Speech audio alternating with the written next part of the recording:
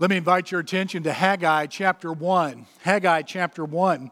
I'd intended originally to address the book of Obadiah today and next Sunday, but I've changed my sermon calendar and did not do that in time, of course, to have it changed on the worship guide. We'll address Obadiah in a few weeks, but Haggai chapter 1. It is towards the end of the Old Testament. It's the third to the last book of the Old Testament and one of the shortest.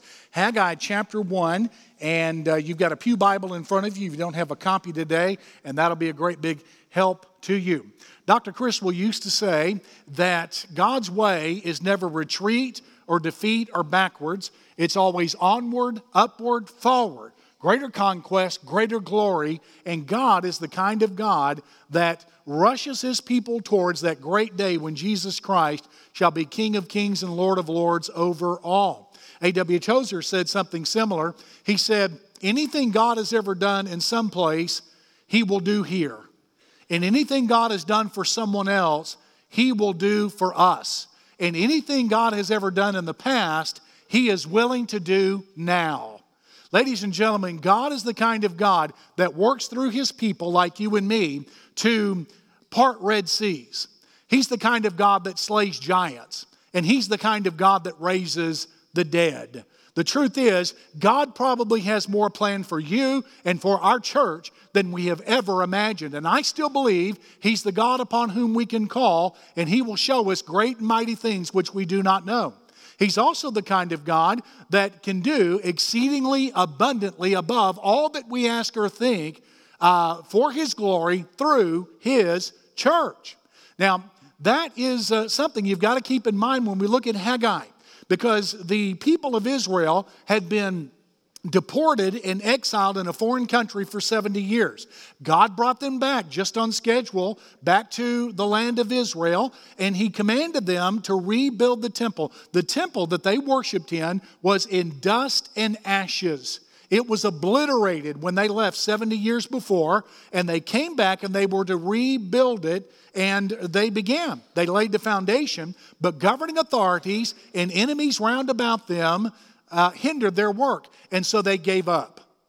They gave up, and they gave up for 16 years, and with some fiery messages, Haggai speaks on behalf of the Lord and tells them it's time to renew this work and get this thing built. Let's do it. Let's do it now. Now, I want you to look at the text, and I want you to look at chapter 1, and I've divided this up into 3 sections. The first is the sin of delay, the sinful 16-year delay, verses 2 through 4.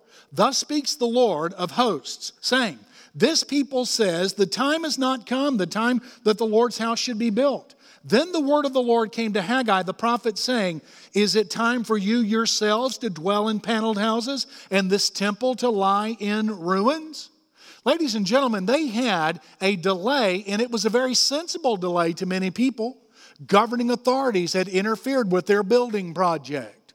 Does any of that sound familiar?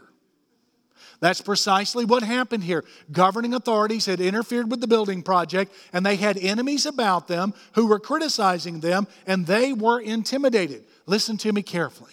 I don't know what kind of temptation that you're facing, but at some point or another, every sin and temptation will look reasonable. It will look sensible. Every one of them. And that's why they call it temptation and sin. You've got to be extremely careful in your walk. In other words, what can happen is that the world, your own flesh, and enemy forces in the demonic world can conspire against you to make even the most foolish and the most wicked decision look reasonable. In other words, we are experts at justifying that which has no justification. And that's what happened to the people of Israel. So it's a sensible delay, but then it's also superficial. Did you read in the text, verses 2 through 4? They're saying it's not time to build this temple, but God says, hold on just a minute. You've already built your elaborate homes. If it's not time to build the temple, why was it time to treat your own home so nicely? Why is it time for you to rebuild your own home? And you did it so well. You paneled the rooms, which was exquisite. And it was a very elaborate and even ostentatious thing to do back in the 6th century world BC. And he said, in other words, if you're willing to give yourself something, how about giving it to God as well? You see, they were willing to do for themselves what they were not willing to do for God. That's the sin. But then there's the sentence, verses 5 through 11. I want you to read there with me, beginning in verse 5. Now therefore, thus says the Lord of hosts, consider your ways. And he will repeat this in verse number 7. Consider your ways. You have sown much and bring in little.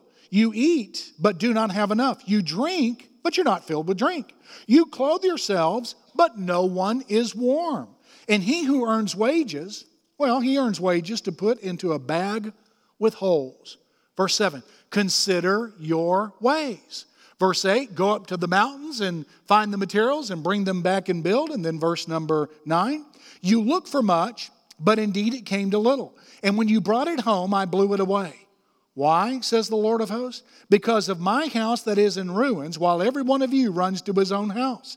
Therefore the heavens above withhold the dew, the earth withholds its fruit. For I called for a drought on the land and the mountains, and the grain and the new wine and the oil, whatever the ground brings forth, on men and livestock, and on all the labor of your hands.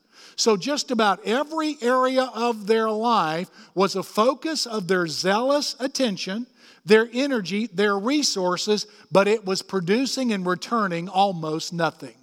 Vocationally, financially, agriculturally, and otherwise. You see, it is a principle, John Phillips says, of the Old Testament economy that when we are miserly with God, God will be miserly with us. And that's precisely what happened here in the text. And here's what he says in verse 5 and 7. He says, consider your ways. Verse 7, consider your ways. In other words, you need to be very sensitive to evaluating your current circumstances in light of your obedience and disobedience. Now, I don't believe that every setback, and I don't believe that every difficulty and every sickness is the result of human sin. I don't believe that at all. But I do believe some of them are. And whether they are or not in your life or mine is something we've got to evaluate for ourselves. But I do believe that an awful lot of people would be doing a whole lot better if they just simply got themselves right with God by faith in Jesus Christ.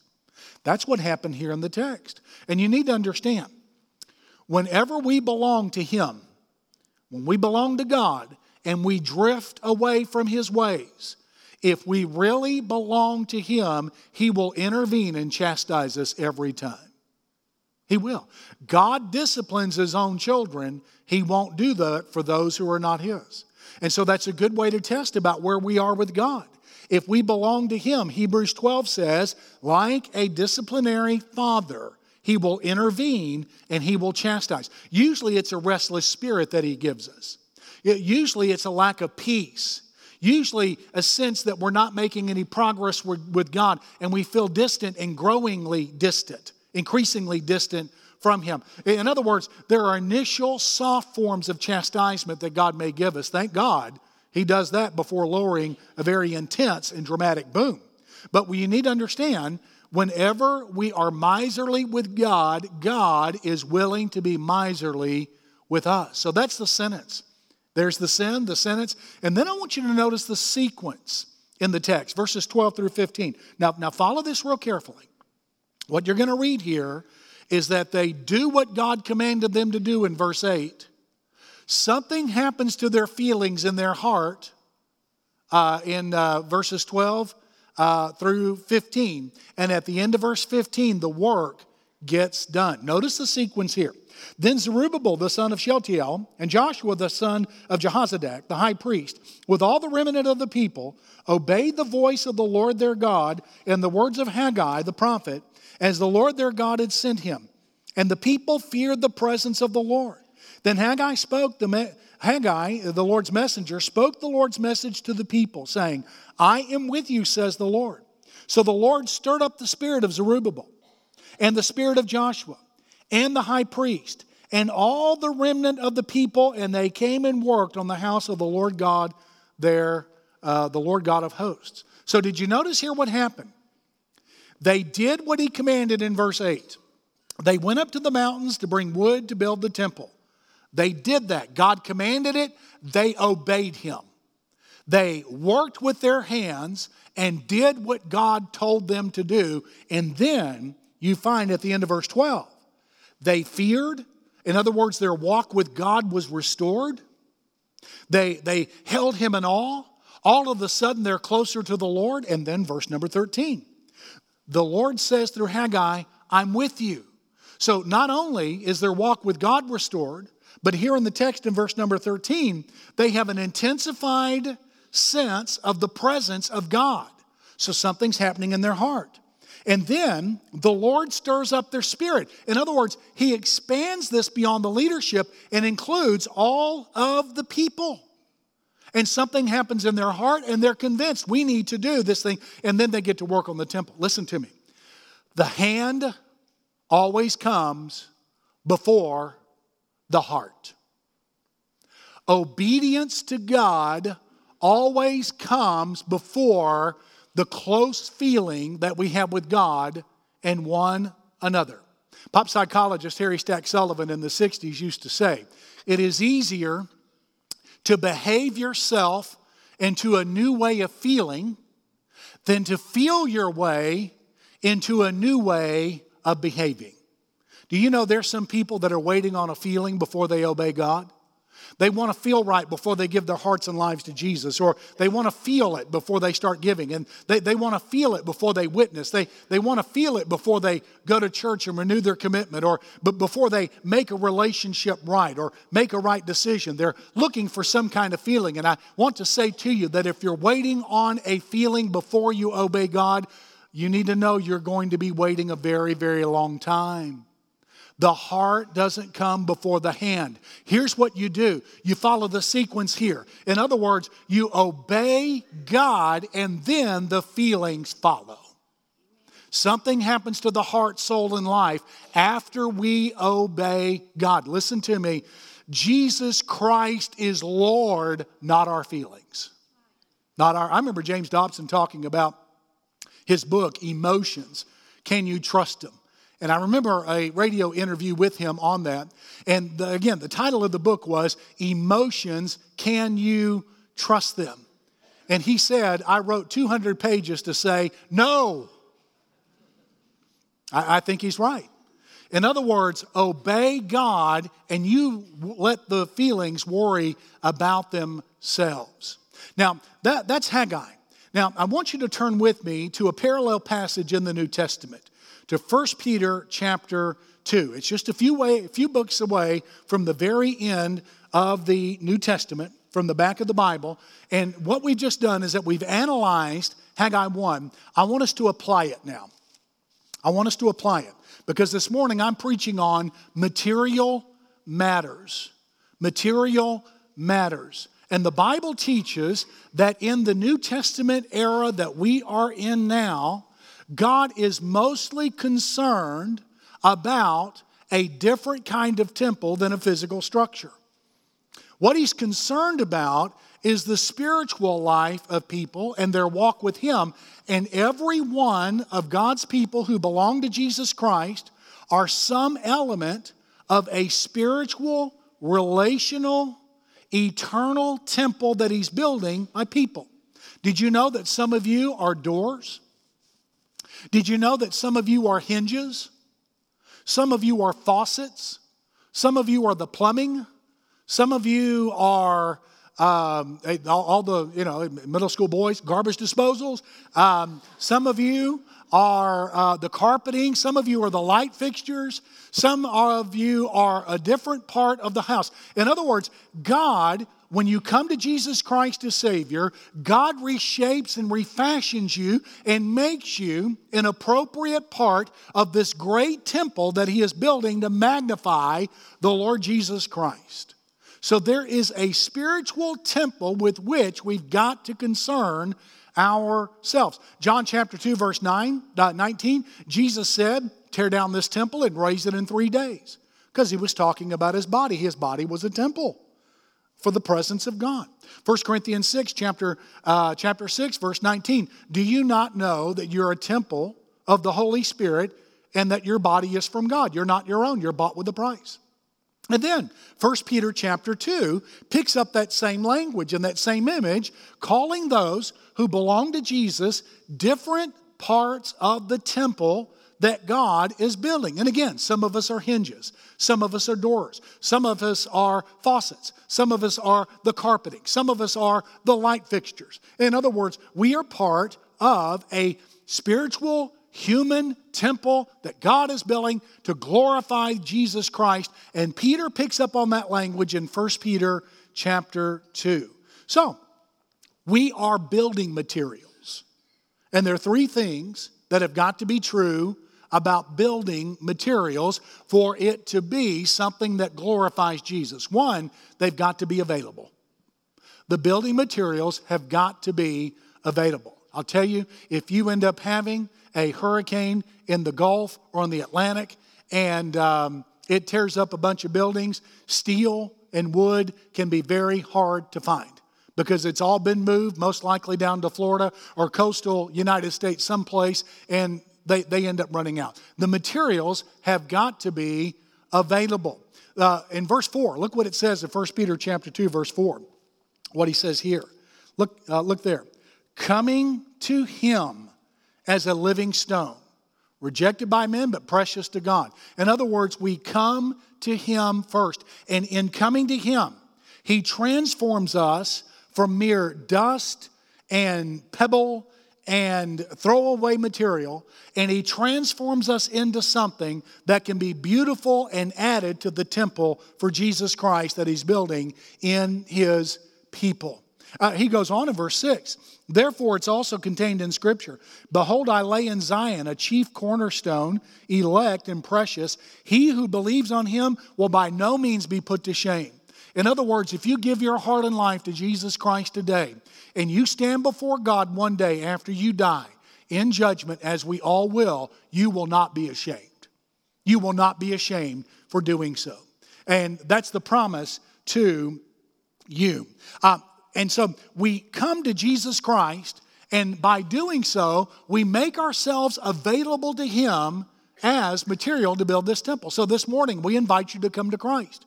You come to God and you say, God, you make me a part of your temple, any part that you want me to be. And if you will change your mind about yourself, about Christ, and about salvation, and trust the death and resurrection of Jesus Christ, God will begin to shape and mold and fashion you into a person who is perfectly suited to build the temple of God. Change your mind about yourself. In other words, things are not right. You've got guilt stacked up to the heavens. And so, because all have sinned and fall short of the glory of God. Jesus is not just merely a historical person and someone to take casually. He means everything. He's not moderately important. He's extremely, eternally important, and you embrace him in that way. And then salvation comes by trusting the death and the resurrection of Christ and that alone. So you stop relying upon your virtue and works, and you trust him and him alone. If you'll do that, God will begin to transform you into someone who can be a material, a part of the material to build the temple for God. Available materials. But then, the best materials. The best materials. In 1912, shipbuilders in the United Kingdom were building 3 large ships. One was the Britannica, and one was the Olympia. And they used, I think 3 million rivets on each one of those ships. But they began to run out of steel for the 3rd ship. And they began to mix it into an alloy of steel and iron. Back in 2008, scientists did their study and their work on a particular ship that sank out of the 3, the only one of the 3 to sink, and found that the rivets were made out of steel and alloy, and they suspect that that had a lot to do with the sinking of the Titanic. Inferior materials used. Had they used the same kind of rivets they used on the Olympia and the Britannica, It may have just been the Titanic had a careless bump against a glacier. Instead, that glacier ripped the Titanic apart and thousands lost their lives. Inferior materials. Ladies and gentlemen, that's what Israel was doing with God. That's what we cannot afford to do with God. We give God our best. Now look here in verse number 4 and 5, what he's saying about these materials. We come to him as a living stone, perhaps rejected by men, but chosen by God and precious. And then we become living stones. We're built into a spiritual house. We're a holy priesthood. We offer up spiritual sacrifices acceptable to God through Jesus Christ. In other words, we give God our best. Listen to me carefully. Please be careful never to shortchange God. God won't put up with it.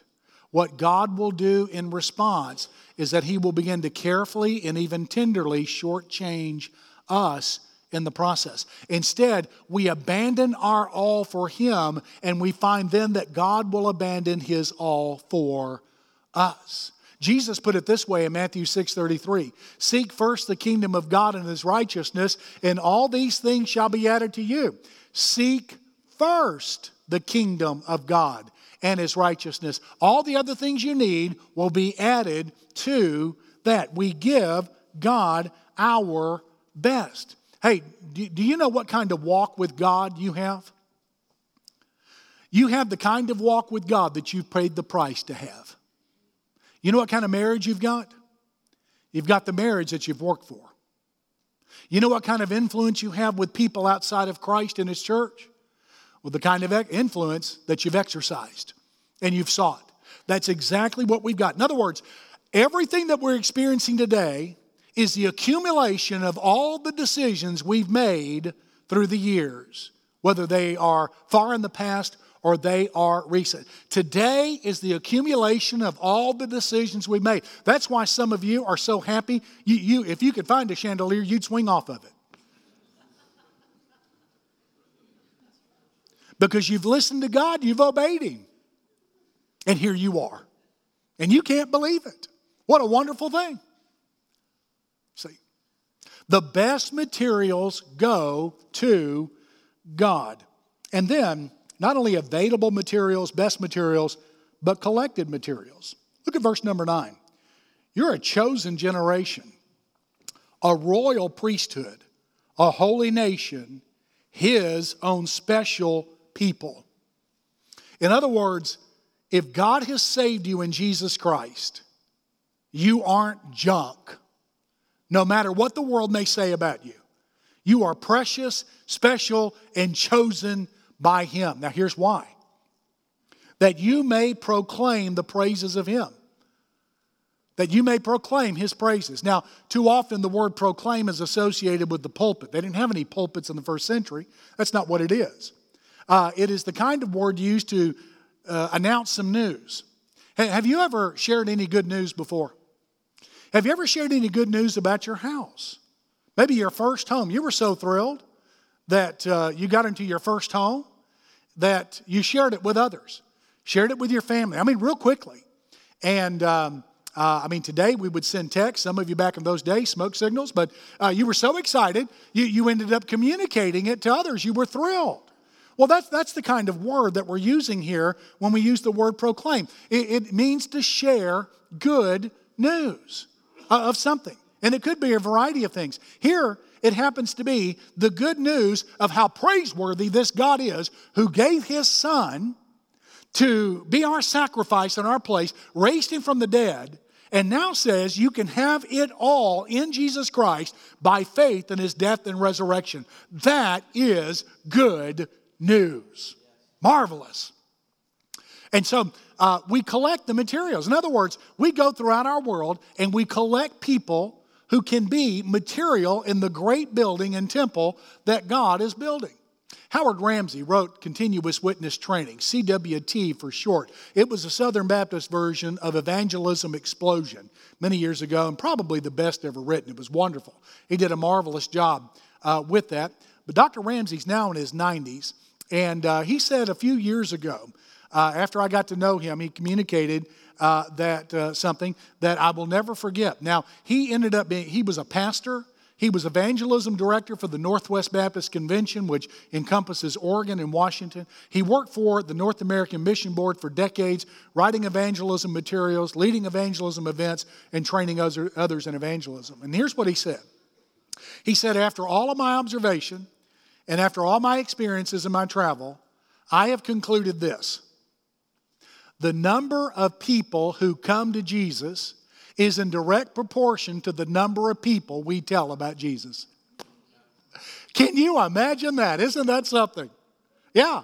In other words, there's a proportion.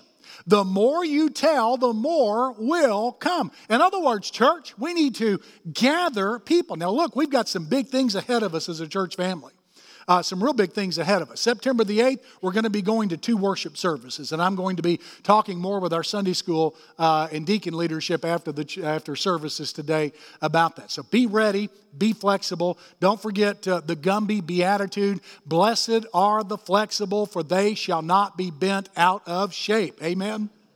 That's the Gumby Beatitude. That's the first thing, September the 8th. And then September 22nd, we've got Scott Camp in for a Friend Day. We're asking you to invite all of your friends to be here in one of the 2 services, and we're going to present the good news of Jesus Christ in power and invite our friends to come to know Him. And beginning today, we'll be leading up to that. And then we're doing some work in Guatemala, in Tacaná, Guatemala, and I was hoping for a few more months to cast a vision for you and to explain things to you about Tacaná, but we've had an opportunity drop in our lap just recently in the last couple of weeks, and we want to communicate to you. We want to take advantage of that. The Missions Committee and the Stewardship Committee want us to put out some money to purchase some land to plant a church in May 2021 in Tacaná, Guatemala, and it looks like it's perfectly suited. Not going to give you the price yet. It's not been settled, but we're negotiating it,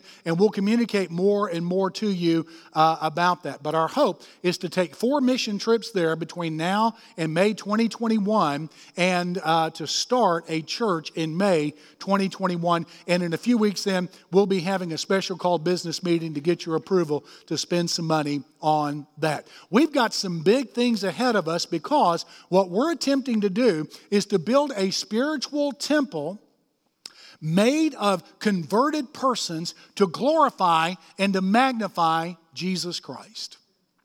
Let's get that work done. When I was a boy, my mother's brother, Charles, lived in a home in Houston that was, I believe, as a boy, the funnest place I could ever possibly go. He had 5 kids, and age-wise, I was in the middle of them, and we always had fun together in that home and in that neighborhood in Houston. The thing is about my uncle's house that made it so fun and especially appealing to an elementary school boy like me is that he started the house and he got it essentially to the point where it wouldn't leak, and then he quit building on it. It was unfinished. And so the outside was a mixture of siding and plywood. Oh, that's the best thing in the world for an elementary boy, because when you wrestle in the living room floor was plywood. When you get slammed by your cousin on the floor, it gives way a little bit. Doesn't hurt as bad, okay? And that's the kind of home that he had. It was unfinished. It was incomplete. And frankly, it bothered my aunt that was the case. We went over so much, we just didn't notice. But it was unfinished. Friends, I want you to take this incredibly seriously. Every one of us have got a responsibility to proclaim the praises of Him who called us out of darkness into His marvelous light. Every one of us has got a responsibility to do that for Jesus. You can do it with Friend Day, but there are some that have not in their life ever been responsible for bringing someone to Jesus Christ. Hey, how about you change that? In other words, you pray, you give, you read your Bible, you live a holy life, you're doing all that you can to honor the Lord, but still there is that one thing left undone. It's not finished. How about you work and serve in such a way between now and the 22nd of September that one of your friends finds Jesus Christ? You say, well, what do I need to do today? Well, I would encourage you to do something similar as to what I did a couple of weeks ago. I have just come off vacation, and I appreciate the opportunity to have that, but I made a mistake. I ended my vacation on Friday and Saturday painting my dining room, living room, and kitchen. I should have started my vacation doing that. I'm about to collapse. I've spent 16 hours on my feet painting all of that is what I did. Now, I'll tell you why I did it. I had a couple of places that had been repaired, and I hadn't painted them yet. And I got tired of looking at them. So I decided to do something about them. And over the course of almost 6 years, a house suffers wear and tear, and it needs to be painted every once in a while, especially the interior. So that's what I did. I got tired of looking at it and did something about it. That's what I want to encourage you to do today. You see, you're responsible in your work. You're responsible with your kids. You're responsible in your neighborhood. But how about with Jesus Christ? It's time to take care of that. It's an unfinished thing in life. Now is the day to change your mind about sin, self, the Savior, and salvation. And if you will do that, God promises to bring a new day in your life. You can be a part of this great global 2 millennium movement that magnifies Jesus Christ. Would you quickly stand with me, please, and let me pray for you. Father in heaven, thank you for the good news of Christ, and thank you for the opportunity to say yes to